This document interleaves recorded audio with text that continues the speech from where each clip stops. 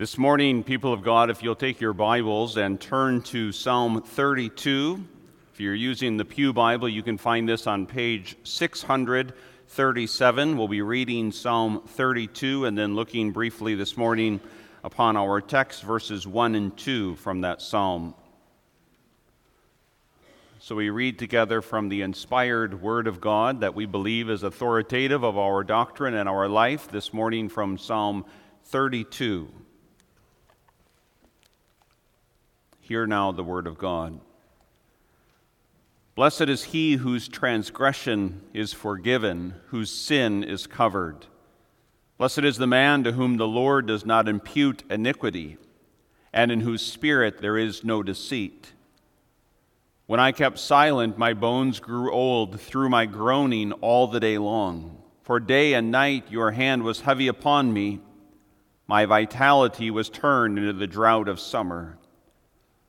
I acknowledged my sin to you, and my iniquity I have not hidden. I said, I will confess my transgressions to the Lord, and you forgave the iniquity of my sin. For this cause everyone who is godly shall pray to you in a time when you may be found. Surely in a flood of great waters they shall not come near him.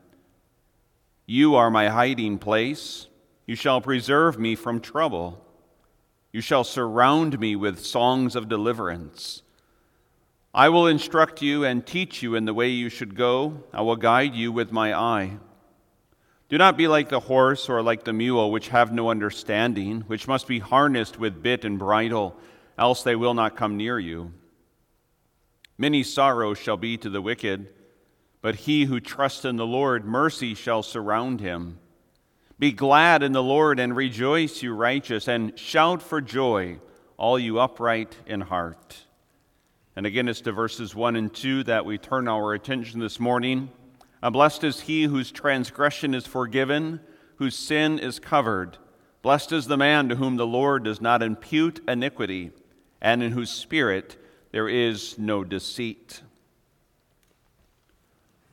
Congregation of the Lord Jesus Christ, the Reformer John Calvin comments on Psalm 32, verse 1 and 2 as follows, stating, the happiness of men consists only in the free forgiveness of sins. For nothing can be more terrible than to have God for our enemy. The happiness, the blessedness, the sense of spiritual peace is bound up with the reality of the forgiveness of sins. Because when there and if there is the forgiveness of sins, then there is reconciliation with God. Then we can honestly say on the authority of God's own revelation that God is our friend, not in some light, superficial type of a way, but the friendship of a covenantal relationship. A covenantal relationship that brings all of the benefits of a full salvation, including spiritual joy in this life and also in the life to come.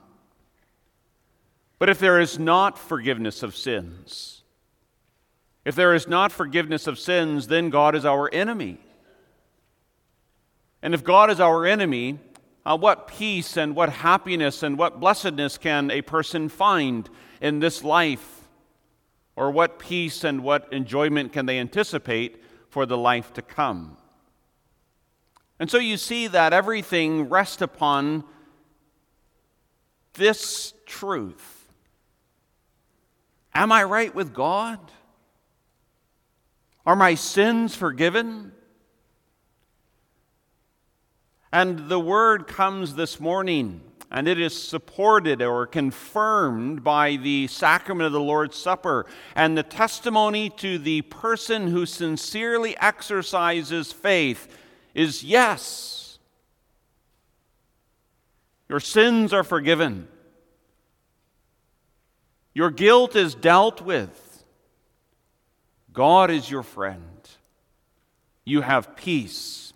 You have reason for joy. And so in the time allotted to us this morning, let us briefly look at our theme, the blessed reality of forgiveness, noticing first of all the context for this blessed reality, and then secondly, the basis for this blessed reality, and then thirdly, the condition in this blessed reality. So Psalm 32, verse 1 and 2, David, in his own experience, but of course by the authority that is granted him as he writes by the inspiration of the Holy Spirit, speaks something of the blessed reality of forgiveness. And he does so noticing, first of all, the context, then the basis, and then thirdly, the condition in this blessed reality. The context, Psalm 32 is written initially in a specific situation that David had gone through. As a sincere child of God, as one who had exercised faith from his earliest days, but nevertheless one who had fallen into serious sin with Bathsheba, and also then multiplied the severity of that sin with his wicked actions against Uriah. And just notice then that the context, after a time in which he had denied his sin, hidden his sin, excused himself for his sin, David now, by the work of the Holy Spirit and also through the prophet Nathan, has come to a sincere confession of his sin. He speaks about the time in which he kept silent and of the internal spiritual anguish that silence had caused him. But now he's no longer silent. He has come to confess his sins. And notice that he uses a variety of words, even in the opening verse. Blessed is he whose transgression is forgiven, whose sin is covered. And then in verse 2, there's also the use of the word iniquity. Now, all of these are close in meaning, but each has their own different shade of meaning. And each one, as they give a different shade of meaning, shows us something of what sin or what iniquity or what transgressions are. David comes, and in this act of confession, he agrees with the verdict of God. He says the same thing as God's word. That's what confession is. And he acknowledges his acts of sin, that is, moral actions or immoral actions that have missed the mark of God's law. David acknowledges that his actions with Bathsheba missed the mark of God's law. God's word says, "You shall not commit adultery."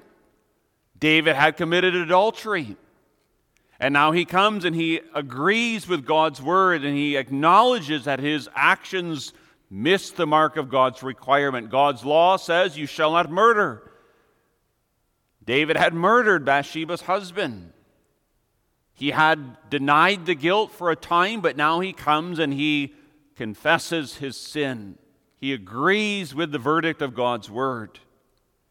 He uses also the word transgression because by his acts of sin, transgression means that he had broken, that he had breached the relationship that he had with God. He had been called to be a child of God.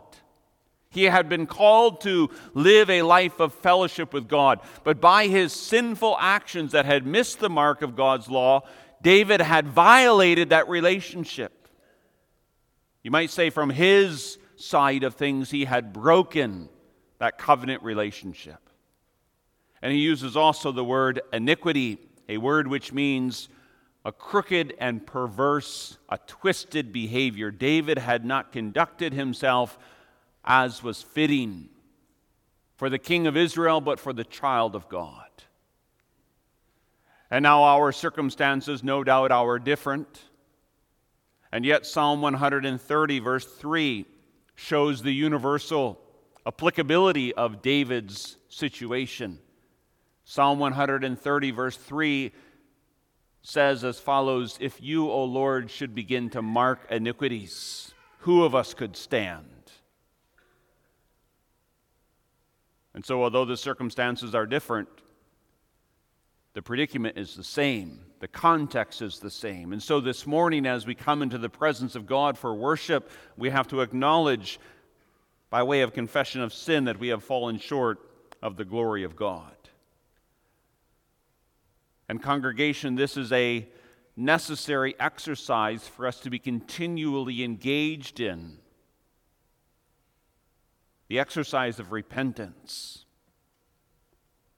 1 John 1, verse 8 and 9. If we say that we have no sin, we deceive ourselves, and the truth is not in us. If we confess our sins, He is faithful and just to forgive us our sins and to cleanse us from all unrighteousness.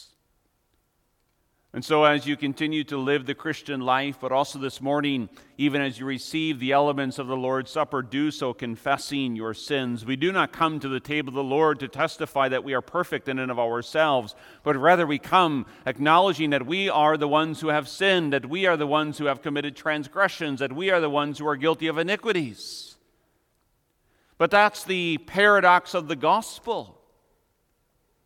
Even as we come confessing those things, that is the necessary requirement to experience the blessed reality of the forgiveness of sins. And so as we transition into our second point, I just want to directly ask you this morning, are you personally familiar with the exercise of repentance? At some level, do you know what it is before the face of God Almighty to say, Lord, I have sinned. I have transgressed. I have committed iniquity. If so, then follow me into the second point, the basis for this blessed reality. And the basis is a substitutionary forgiveness and a substitutionary covering. David says, blessed is he whose transgression is forgiven, whose sin is covered. Notice, first of all, the word forgiven. As it's used here, a literal translation would be lifted up, in the sense of a heavy burden placed upon one that is now lifted off of one.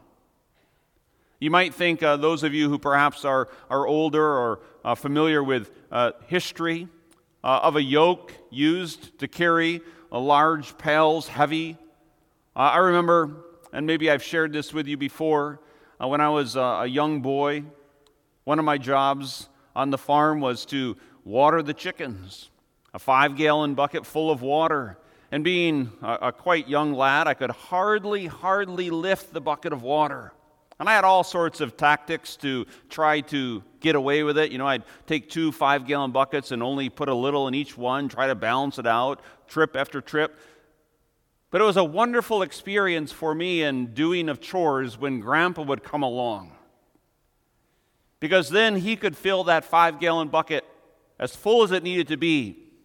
And with the strength of a grandfather, he could lift that bucket that I could not even begin to lift. And he could lift it over the pen, and he could carry it right to the waterer. And none was spilled, and there was no struggle. It was with absolute ease that he carried that burden that I, as a youngster, could hardly even begin to move.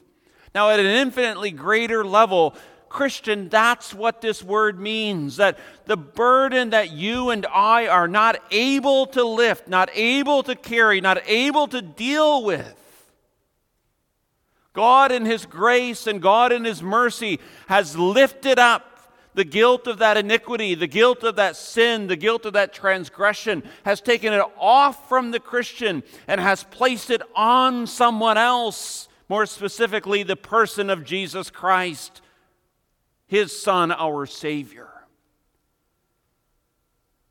And that, Christian, this morning ought to be reason enough for us to rejoice and to be glad and say, yes, indeed, blessed is he whose transgression is forgiven.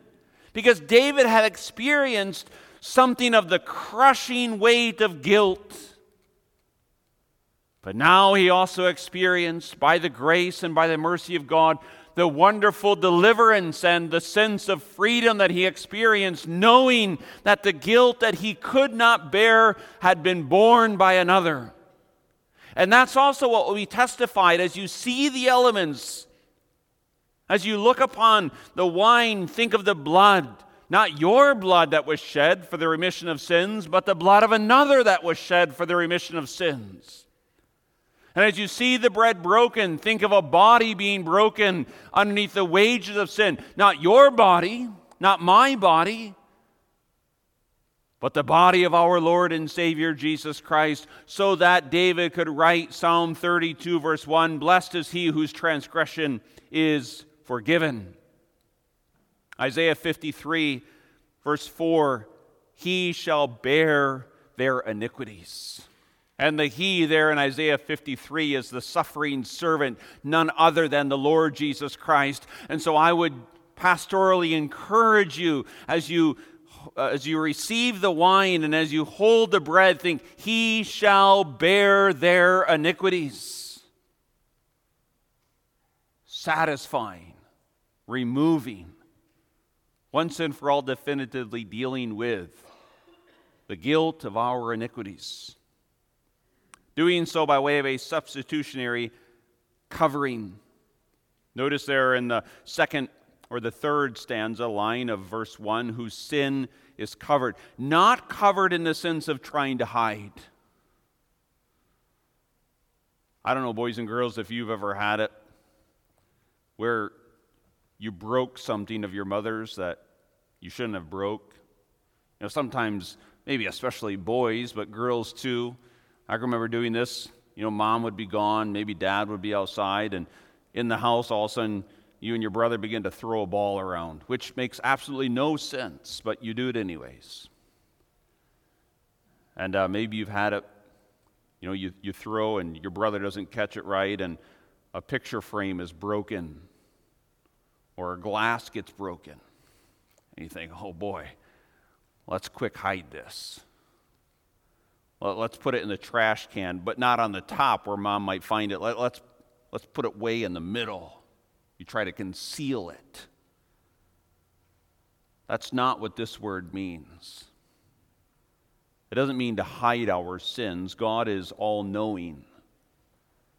But what this word rather means is to cover in the sins that God's justice looks down upon us and sees the satisfying blood of His Son. Theologically, this word covering ties back to the Day of Atonement, when the blood of the sacrificial lamb would be brought into the holiest of holies and sprinkled upon the mercy seat, so that when God in His perfect holiness looked down upon the Ark of the Covenant that symbolized His unique relationship and presence with His people, and in that Ark of the Covenant, among other items, there were the tablets of stone, the moral commands that David acknowledges that he had violated and broken. So the question is, how can a holy God, looking upon these moral demands, dwell with us? And the answer is that there was blood. There was blood between the holy God and the moral demands that we have not perfectly kept. So that when God, in His judicial position, as the lawgiver and as the judge of humanity, looks down upon us as we are in Christ by faith, He does not judicially see our sins, but He sees the blood of the Lord Jesus Christ. Blessed is the man, blessed is the woman, blessed is the boy, blessed is the girl whose sins are covered. And I want to stress this morning, there's only one thing that can cover sin, and it's blood. It's the blood of Jesus Christ. And you'll see that represented to you this morning as the wine is poured out. And as the wine is distributed, and as you receive that wine, think that there is blood upon the mercy seat, covering your sins. This is the only but sure basis for the blessed reality of forgiveness, the substitutionary atoning sacrifice of Jesus Christ. But notice also that these two verses give a condition in this blessed reality. And here we look at the last phrase there in verse 2, and in whose spirit there is no deceit. The phrase no deceit indicates a genuineness. To state it negatively, no deceit means that there is not hypocrisy. Hypocrisy comes from a word which means to put on a mask, to put on something externally to cover that which is internal. And there is a real grave danger to spiritual hypocrisy, to spiritual deceit, to live a double life, to appear one way in public, maybe to appear one way in the presence of the congregation, but then in private, to live a life that is contradictory. And David had done this for a number of months. There he was, the king of Israel, an adulterer and a murderer. But now he has come underneath the convicting work of the Holy Spirit to confess his sins. He's broken by the words of Nathan. He acknowledges his wrongdoing. But he says, the one in whom there is no deceit, there is forgiveness for that person. Now, I want to be clear, the forgiveness is not based upon what the person does in a meritorious sense. It's not as if we're honest with God, that then He forgives us our sins on the merit of our honesty. Nor is the merit our own actions. But the idea is this, that this spiritual honesty of exercising genuine repentance and faith is the evidence of the work of the Holy Spirit and the evidence of grace in our heart. Faith and repentance must always be distinguished from each other, but never separated from each other. And so the evidence of faith, you could say, is repentance, and the evidence of repentance is faith. And so faith receives the Lord Jesus Christ and all of its benefits, but the faith that receives Jesus Christ and all of his benefits is also the faith that is exercised in the way of genuine repentance. And this is the way not only to receive the sacrament of the Lord's Supper with spiritual integrity and honesty, confessing sins, but also professing faith, but this is the way to live. This is the way to live the Christian life, with a certain spiritual honesty before God. To say, Lord, I have sinned by committing transgressions and iniquities. I confess my sins. And I look to the Lord Jesus Christ to remove the guilt of my sin and to cover the reality of my transgressions. And knowing then the perfect, satisfactory work of the Lord Jesus Christ, there is then the experience of a most wonderful blessedness. Because again, to end as we began, John Calvin commenting upon this text, the happiness of men consists only in the free forgiveness of sins. For nothing can be more terrible than to have God for our enemy. And I would just add this, nothing is more wonderful than to have God as our friend. Amen.